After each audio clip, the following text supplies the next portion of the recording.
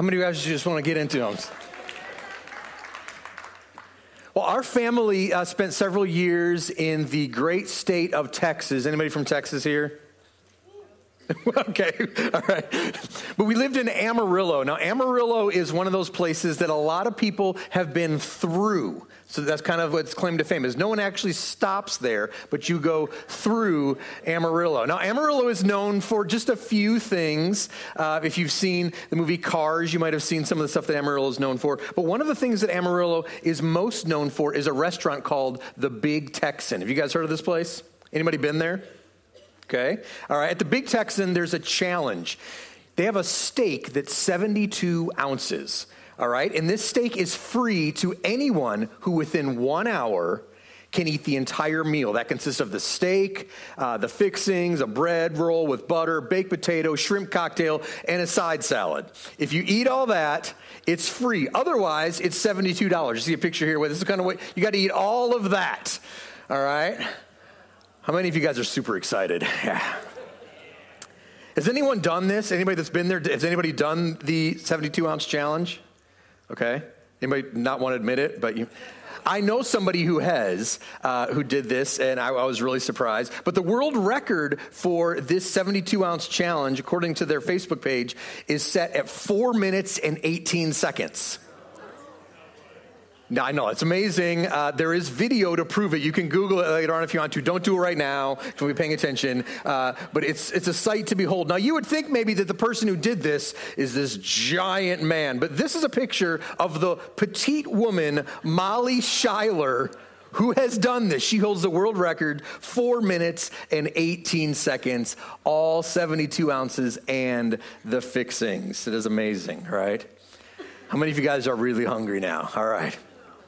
Well, we are in the 5th week of our series looking at the 7 deadly sins. And we've been spending the last few weeks looking at these vices that often take over our lives. And we've seen so far the sin of pride and anger and lust and sloth. And this week, you're going to maybe guess what we're going to in a minute. But see, these sins are often connected.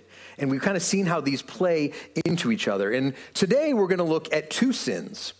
If you haven't guessed it by now, the first deadly sin we're going to look at this morning is gluttony. But we're also going to look at its evil twin cousin, greed. And yes, we've combined both of these this week on purpose. Can anybody maybe guess why? As you know, this week is by far the most gluttonous of all holidays, right? Thanksgiving. And because this is a 2-for-1 special on our 7 deadly sins, we follow up Thanksgiving with another amazing holiday just one day later, Black Friday. So we're going to be looking at gluttony and greed this morning. I had a few of you ask me this week which sin we were looking at, and when I told them, here's the response I got. Oh. And I think I get why. Yes, it's Thanksgiving, and yes, it's the biggest shopping day of the year, but I think that this sin in particular is tough for many of us because unlike a lot of the other sins that we've been looking at, this one is often visible in our lives, isn't it? Some of us might actually feel called out by the sin of gluttony. Last week, I showed you a picture of an iceberg, if you remember this last week, and we saw that most of us are concerned with the sins that are above the waterline. These are the things that we see in each other and around us. But Jesus is more concerned with the things going on below the surface. He's always digging in deeper to see what's really going on in our hearts. And while the sin of gluttony is no different, I want to make one thing clear. That gluttony is not a sin that is determined by your weight. Okay, let's just get that out here this morning. There are lots of reasons why people may be overweight or struggle with their weight. Someone struggling with this sin doesn't necessarily mean that you can, or someone struggling with their weight doesn't necessarily mean that they can't get a handle on gluttony. There are all sorts of reasons why that might exist. But when we think of someone who's often a glutton, we might think of somebody like this, one of the most famous cartoon characters of all time, right? Homer Simpson. Now, Homer is just an amazing example of both gluttony and greed. And not because he's larger, okay? But Homer lives in overindulgence to everything, if you've ever seen The Simpsons. From sleep to beer to food to entertainment, he's a glutton. But here's a picture of someone else who also struggles with gluttony. I don't know if you can pick out the guy in the little plaid shirt there that has the interesting thing going on with the neck pose. That's me in college. There's not a lot of pictures of me in my college years, but this is one in particular. And in this picture, I don't know what the guy next to me is doing, by the way, with the hat. But so you might not be able to tell from this picture, but I am a whopping 112 pounds here. Same height as I am now. Now, you probably can't tell because I'm wearing a triple extra large shirt, which is what I often wore to cover up because I was incredibly self-conscious and insecure about my body. But in this right here, is a picture of someone who was a glutton. When it came to food, especially, I overindulged in everything. Now, my best friend, not pictured in here, but it was a really large guy. I'm talking several hundred pounds. And he was a big guy, and I would usually out-eat him. I was actually a human garbage can, the stuff that I would eat and put into my body. All of it was bad. I had never had anything green, I think, until I got married. Actually, I had a nickname in college, and it was Tapeworm Boy. Now, I don't need to show you a picture of me now for you to be able to see what's in front of you is not 115 pounds anymore. For years, I actually was a much healthier weight. And I've talked with us before about how I've gained almost 20 pounds in the year that I've been here. I'm getting better. But it's not shocking to anyone that I struggle with the sin of gluttony. See, it isn't about whether you're skinny or whether you're overweight. A while back, one of you came up to me and said, "Oh, don't worry, all of our preachers have eaten too much." And I'm not sure if that's supposed to make me feel better or worse. But according to the CDC, 42% of all American adults are considered obese. That's 1 in 3. An estimated annual medical cost of obesity for adults is $1,861 higher than people who are not overweight. Here's the really startling statistic. Over 20% of American children are obese, and that number is just growing every year. But see, the sin of gluttony isn't just a problem with your weight, and it's not even just a problem with food, although that is part of the problem. We're going to talk a little about that. It's really a problem with our hearts, the things going on below the surface. We might think of it just as a problem with eating, but gluttony affects more than just our waistline. Gluttony can be seen in your bank account. Gluttony can be seen in your garage. Gluttony can be seen in your closet, how you spend your evenings in front of the TV, and in your storage unit. Nearly 10% of all American people rent a storage facility. According to some statistics, 1 in 11 Americans pay an average of $91.14 a month on self-storage, finding a place to put all the stuff that doesn't fit in their American dream house, all of the extra things. The storage industry in America is a $38 billion industry.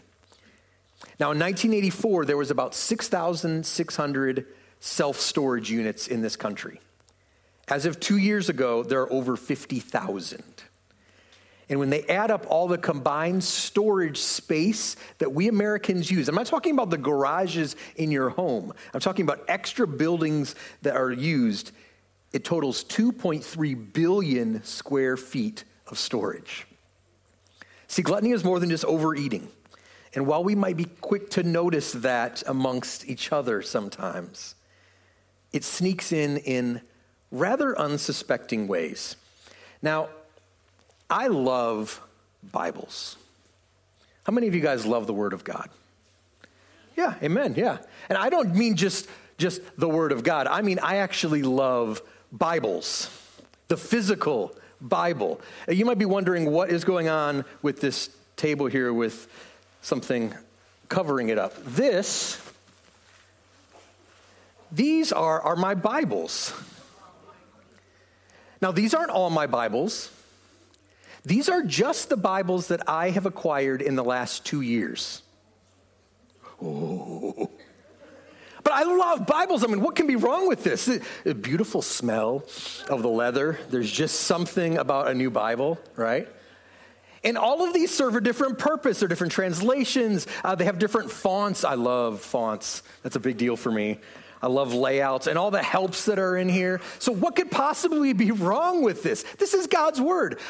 You should be proud. Look at how much your pastor loves the Bible. But this is gluttonous. This is over the top. And yes, many of them were acquired as gifts. And like I said, this isn't actually all of them, not even all that I've acquired in the last 2 years. I've already given some away or gotten rid of some. But it's a problem. It's a problem. See, gluttony manifests itself in so many different ways. The definition of gluttony is actually this: overindulgence, habitual greed, excess, and especially, as we know it, excess eating. Gluttony says one word more often than anything else, and that's this word: more. More. I need more. One wasn't enough. Two wasn't enough. I need more. That's what gluttony tells us. Gluttony says, I need more. I need better. I need faster. I need new. I need updated. I need better fonts. Yes, gluttony is excessive eating, but gluttony is excess anything. And it is killing us. Gluttony is actually poisoning us, literally.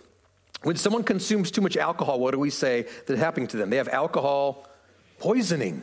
Yes, they've gotten more. They've taken so much of this within them that it's poisoning them. Doctors are saying that youngest generation, and this is actually, they consider it a crisis for us, not just a sensational news headline, but a crisis, that American children are actually poisoning themselves with sugar. What about binge watching? This is a phrase that didn't even exist 20 years ago, did it? Of starting something and is going to the next one and watching the next one and watching the next one, all while you're eating some chips or soda or whatever happens. And before you know it, it's 3 a.m. and a whole season has gone by, right? And just like when we keep shoving that food in our mouth, we often, after the first couple bites, we enjoy it and it's fine, but then we don't even begin to taste it anymore. And that same thing happens with binge watching. I mean, you can go through whole seasons and not even remember what the show was about, because we're just consuming more and more and more. So what does the Bible say about gluttony? Proverbs chapter 23, verse 20, it says, "Do not be with heavy drinkers of wine or with gluttonous eaters of meat, for the heavy drinker and the glutton will come to poverty, and drowsiness will clothe one with rags." Philippians 3:18 says, "For many walk, of whom I often told you, and now tell you even as I weep, that they are enemies of the cross of Christ." And who are these enemies? He says, "Whose end is destruction, whose God is their appetite, and whose glory is in their shame, who have their minds on earthly things." Not people are walking with the Lord, enemies of God, because their God is their stomachs. Proverbs 23, 1-3 says, "When you sit to dine with a ruler, note well what is before you, and put a knife to your throat if you're given to gluttony. Do not crave his delicacies, for that food is deceptive." There's a story in Genesis 25 of two brothers. You probably have heard this if you've been at church very long, Jacob and Esau, right? And Esau comes in one day from hunting, and he's tired, and he says the famous words that so many of us utter when we walk through the door: "I'm starving," right? We missed a meal. We're starving. How many of you actually have said that before when you come home and dinner's not ready? Yeah, you're starving, right? Esau can't control himself, and he ends up trading his birthright for a stinking bowl of soup. That's gluttony. Now, one could argue that the first case of gluttony is the same place that so many of these other sins came from the Garden of Eden. In Genesis 3, Adam and Eve were tempted by their pride. We saw that. The lust of their eyes, but also the gluttony and greed that were in their hearts. These two people had everything they could ever want available to them. But what did they want? More. Now, why does this matter? So what if we eat a lot? So what if we overindulge in some things? See, gluttony is the same problem, is a problem for the same reason that lust was a problem that we saw last week. 1 Corinthians chapter 6. Don't you realize that your body is the temple of the Holy Spirit who lives in you and was given to you by God? You do not belong to yourself, for God bought you with a high price, so you must honor God with your body. We talked about this last week, our body being a temple. And it's not just an analogy, right? It's both literal and figurative. What we do with this matters. What we put into this matters. It matters what we spend time consuming, what our bodies do, but also what they take in. And as we saw last week, it's not just about sex or lust or eating. Yes, it is overindulging in eating. It's that feeling that you never have enough, that you need more. And that comes from a lack of trust. A lack of trust that God is providing your needs and that he has something greater for you than the things of this world. So when we sit down on the couch and not just have some chips, but we have the whole bag of chips. 1 Corinthians 10:31 says, therefore, whatever you eat or drink, or whatever you do. We're talking the behaviors, the things you consume, the food that goes into you. Whatever you do it all for the glory of God. While some of us know that gluttony is a problem, we might feel it. We even might feel a little bit of shame because of that. Most of us don't think that greed is our problem. A recent poll in The Economist asked readers what the deadliest sin was. This is a secular magazine. They said, what is the deadliest sin facing America? And greed ranked number one. But in polls across the nation, when people are asked, which of the 7 deadly sins do you struggle with the least? The answer is always greed. It's the world's biggest problem, but it must be someone else's problem, right? None of us think that this is our problem because greed blinds us. See, there was a time when these two sins, gluttony and greed, were closely connected. There were times in history where the people that were the largest were also the wealthiest. And it was a status of how much they had because of how large their bellies were. Large bank accounts, large physical bodies, large properties, lots of land. That was how we symbolized that we had arrived. The greedy were also the most gluttonous. Now, in today's society, it looks a little different because often the most greedy are those who pay to not look gluttonous. They have the extra time and the money to be able to buy food that's healthier and personal trainers and all sorts of things. Now, see, Google defines greed this way. If you do a Google search on this, it says it's an intense and selfish desire for something, especially wealth, power, or food. And the key word here is selfish. It's a selfish desire for something. Greed is always self-centered. And greed, much like gluttony, is never satisfied. I heard someone say that gluttony, it wants more, but greed wants more that's mine. And that's the key word for greed. It's mine. It's not about what I can give to you, how I can be a blessing. It's about what's for me. I mean, what do little kids say whenever you try to take their toy away? Mine, right? They apply mine to all sorts of things that actually aren't theirs. For your parents, it's yours. You paid for it, right? Or what about those seagulls from Finding Nemo? Do you remember them? Yeah. Mine.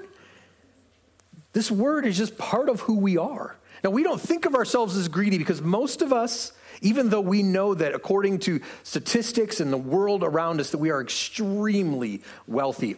All of us really in this room, from the least to those who have the most, are, by this world's standards, are wealthy. But we don't consider ourselves that, and we certainly don't want to say we're greedy. We're saying, no, I want more that's mine. It's about what I need. The Bible has a lot to say about greed, especially when it comes to money. Ephesians chapter 5:5 says this: "You can be sure that no immoral, impure, or greedy person will inherit the kingdom of Christ and of God. For a greedy person is an idolater." That's worshiping something else, worshiping the things of this world. That's what being greedy is, someone who's worshiping the things of this world. Ecclesiastes 5:10 says this: "One who loves money will not be satisfied with money, nor one who loves abundance in its income. This too is futility. When good things increase, those who consume them increase." That's both literally and figuratively there. "So what is the advantage to their owners except to look at them? The sleep of the laborer is sweet, whether he eats little or much, but the full stomach of the rich person does not allow him to sleep." Every Thursday night in our family, we've kind of adopted this rhythm of ordering pizza. And some things, going on with my body and all that. My body does not appreciate this pizza. It actually makes me sick, and every night I'm up most of the evening with these stomach problems. But what do I do every Thursday night? I eat the pizza, okay? The verse goes on, it says, "There is a sickening evil which I have seen under the sun, wealth being hoarded by its owner to his detriment."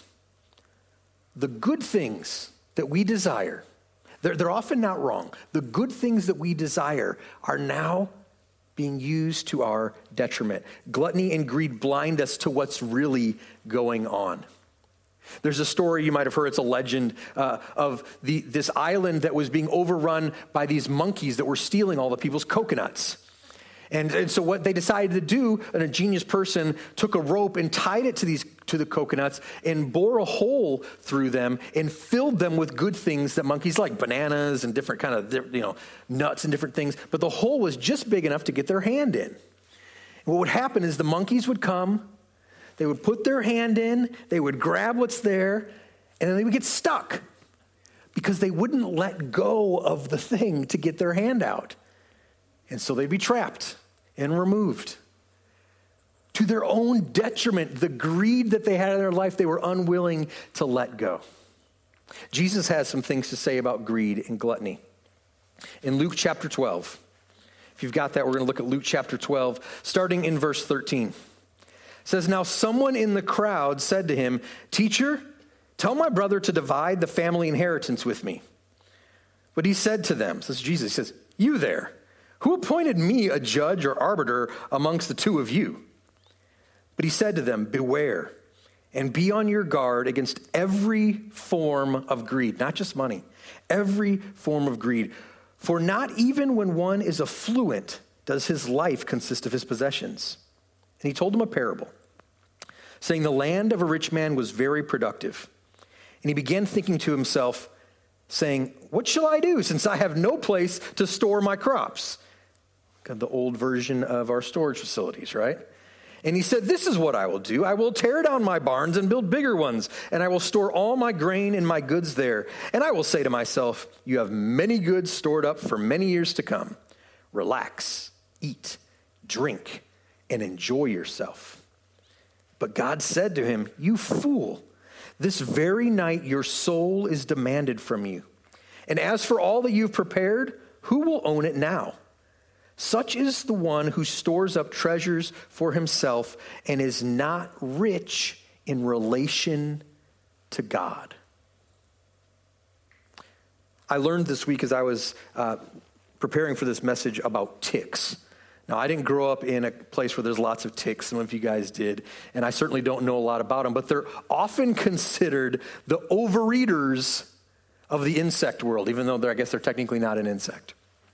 But they have what we call the disease of Moore, right? And so these ticks, they can't even move on their own. They just fall. So they fall on you. And they're these flat little things, nothing much about them, but they gorge on you, right? Or whatever, the host that they're on. And they often grow 7 to 10 times their normal size. They're changed. They become something different. And here's the fascinating things about these ticks. Once they're bloated, it automatically drops off of the host and it can't move. All of its energy is spent trying to digest everything it has gotten. And what happens in that moment is they're extremely vulnerable to anything. Predators, your foot, whatever it might be. They can't defend themselves because they're so overindulged. They're so consumed with themselves. See, our greed and our gluttony often pull our time, our talents, and our treasures from the things that God has for us, the things that God wants for us to engage in. As we're getting closer to Christmas, we're entering the gift-giving season. And many of you are going to participate in something called a white elephant gift exchange, right? You know, it's when you get a silly or an odd gift and it gets traded around. But the legend is that this whole idea of the white elephant gift came from the king of Siam, which is modern-day Thailand. And legend has it that this king, in order to deal with his enemies, would not attack them, but he would send them a gift. And this gift that he would send them is an albino elephant. These elephants were extremely rare and extremely valuable. They were status symbols of their time. And they also required an enormous amount of energy and upkeep. So Siam would send his enemies this elephant, and they would use all of their resources to keep up with this elephant. All the energy and resources, even an emotion, to hold up this elephant as a status symbol. And the enemy would lose its focus, and it would lose its resources, and the king would come in and just take care of him. Now, I have no idea if this story is actually true, but it illustrates one of the problems with greed and gluttony. See, Satan is using white elephants in our lives to keep us preoccupied with our toys, with our stomachs, with our bank accounts, with our house projects, whatever it might be.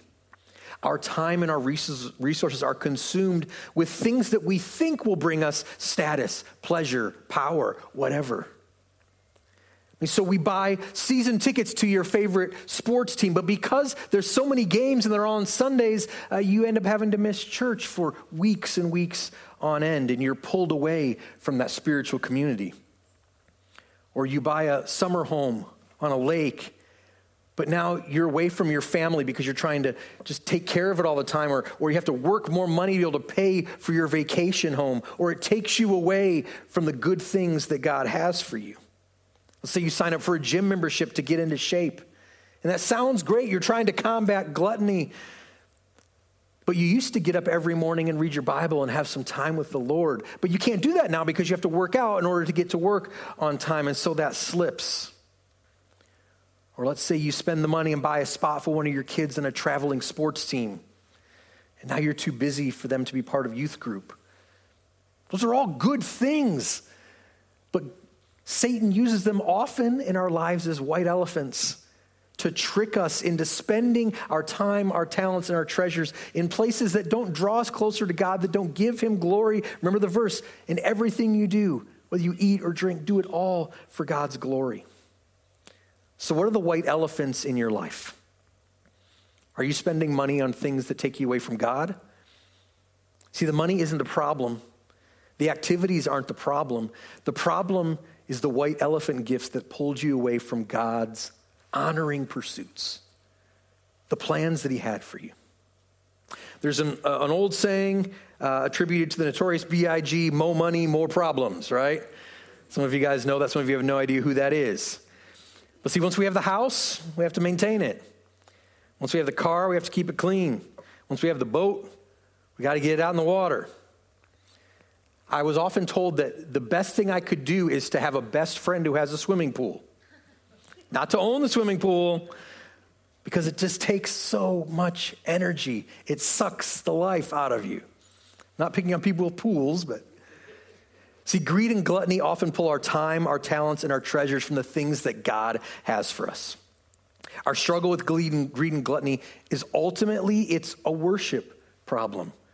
I've already seen that in Scripture. It's worshiping things that are of this world. We've put other idols, white elephants, in the place of good, in the place of God.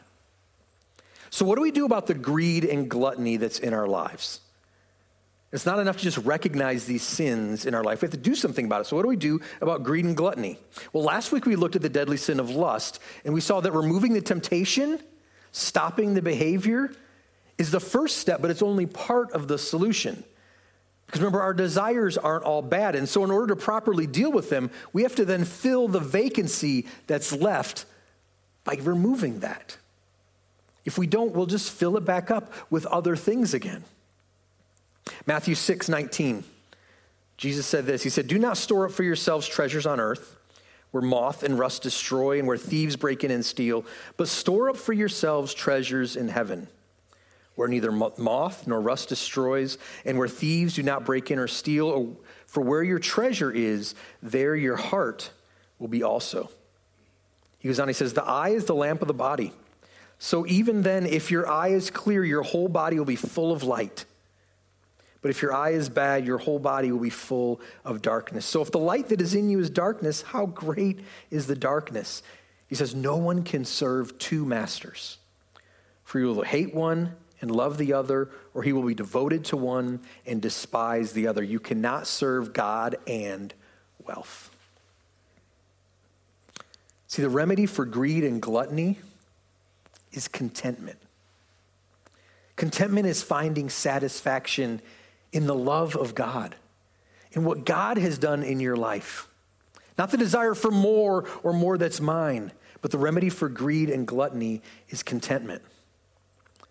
Philippians 4 tells us a little bit about contentment. It says, "Not that I speak from need, for I have learned to be content in whatever circumstances I am. I know how to get along with little, and I also know how to live in prosperity. In any and every circumstance, I have learned the secret of being filled and going hungry, both of having an abundance and suffering need. I can do all things through him who strengthens me." 1 Timothy, "But godliness actually is a means of great gain when accompanied by contentment. For we have brought nothing into this world, so we can't take anything out of it either. If we have food and covering, with these we shall be content. But those who want to get rich fall into temptation and a trap, and many foolish and harmful desires which plunge people into ruin and destruction. For the love of money," once again, you probably have heard this before, not money, the love of money is the root of all sorts of evil.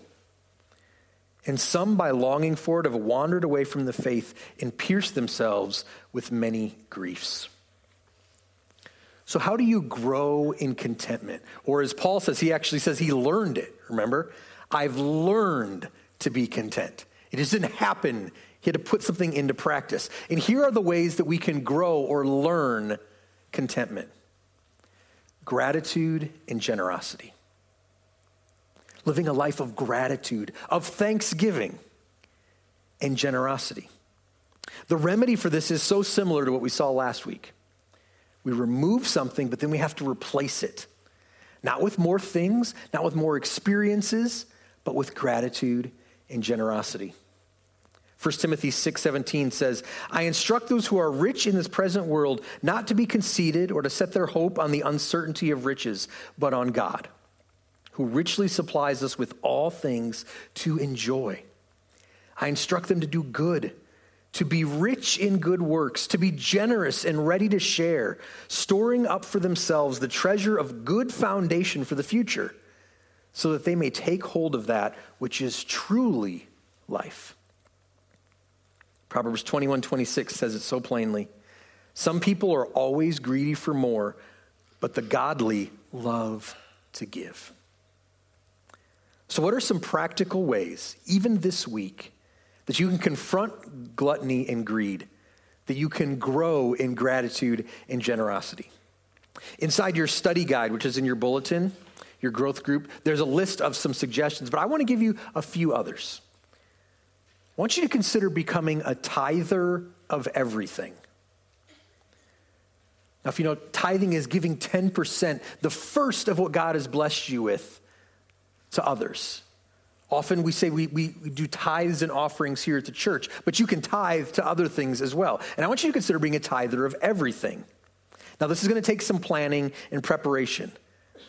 But I think the energy that it takes for us to do this is worth it because it helps us grow our contentment and our gratitude for the things that we have and be generous with the things we have. So what could this look like? You get a bunch of gift cards for the holidays. Take 10% of those and the money that's on them, or maybe you give those cards to someone in need. The gifts that you have, the bonus that you get, the blessings that come our way. Not just our paychecks, which is part of tithing, right? We want to be a people here who tithe to the church. But I'm saying, what if we tried to look at tithing of everything we have? Our time. Your boss let you off a little bit early today. How can you give 10% of that to something that's outside of yourself? You can do something for someone else.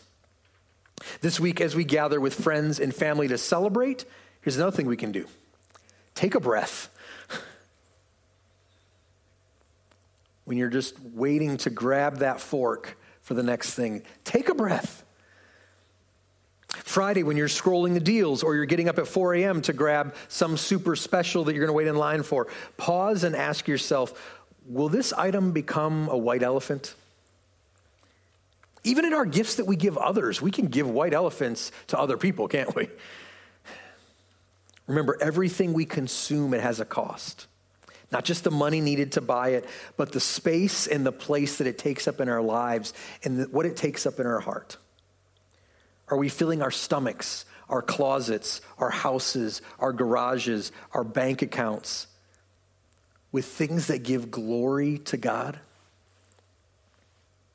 Since it's getting close to Christmas, I'm reminded of the song that Mary, Jesus' mother, praises God with in Luke chapter 1. She says, "He has filled the hungry with good things." He wants to give us those good things. So this week I want you to do something for me. I want you to consider one word.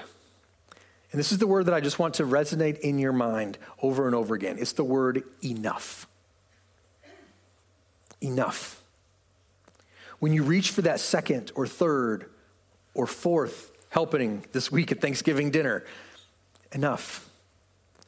When you're about to hit buy it now on that Amazon order, enough. When you pass by that outfit on the mannequin, enough. When you see that new gun scope, enough. Ooh, I just rubbed some people the wrong way there.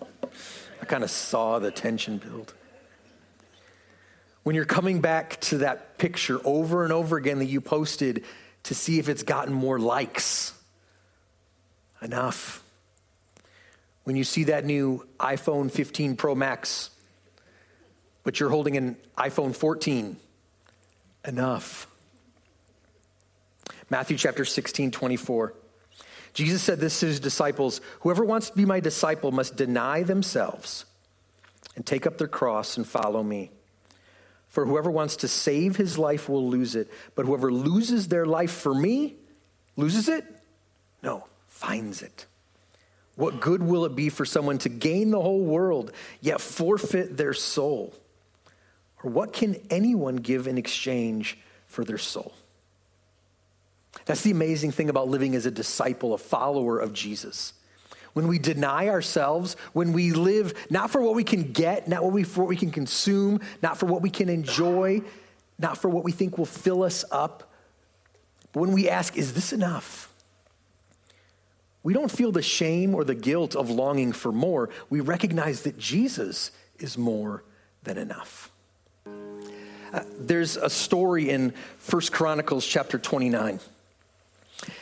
David has been building this temple, preparing to build this temple with his young son Solomon. And they're praising God for the offerings that both David has lavishly brought to the Lord and all the people who have given out of their gratitude and out of their abundance for the Lord. And as we close, I want us to read his prayer that he prays over the people together. You're going to see it there on the screen. You guys read the part that's in yellow. So David praised the Lord in the presence of the whole assembly, saying, "Praise be to you, Lord, the God of our father Israel. From everlasting to everlasting, yours, Lord, is the greatness and the power and the glory and the majesty and the splendor. For everything in heaven and earth is yours. Yours, Lord, is the kingdom. You are exalted as head over all. Wealth and honor come from you. You are the ruler of all things. In your hands are strength and power to exalt and give strength to all. Now, our God, we give you thanks and we praise your glorious name. And David went on and he said these words. He said, but who am I?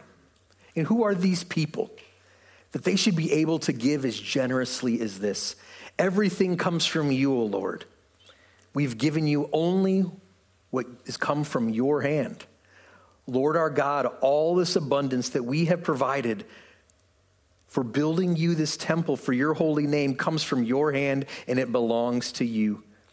All these things I have given willingly and with honest intent, and now I have seen with joy how willingly your people who are here have given to you. Lord, the God of our fathers, Abraham, Isaac, and Israel, keep these desires and thoughts in the hearts of your people, and keep our hearts loyal to you.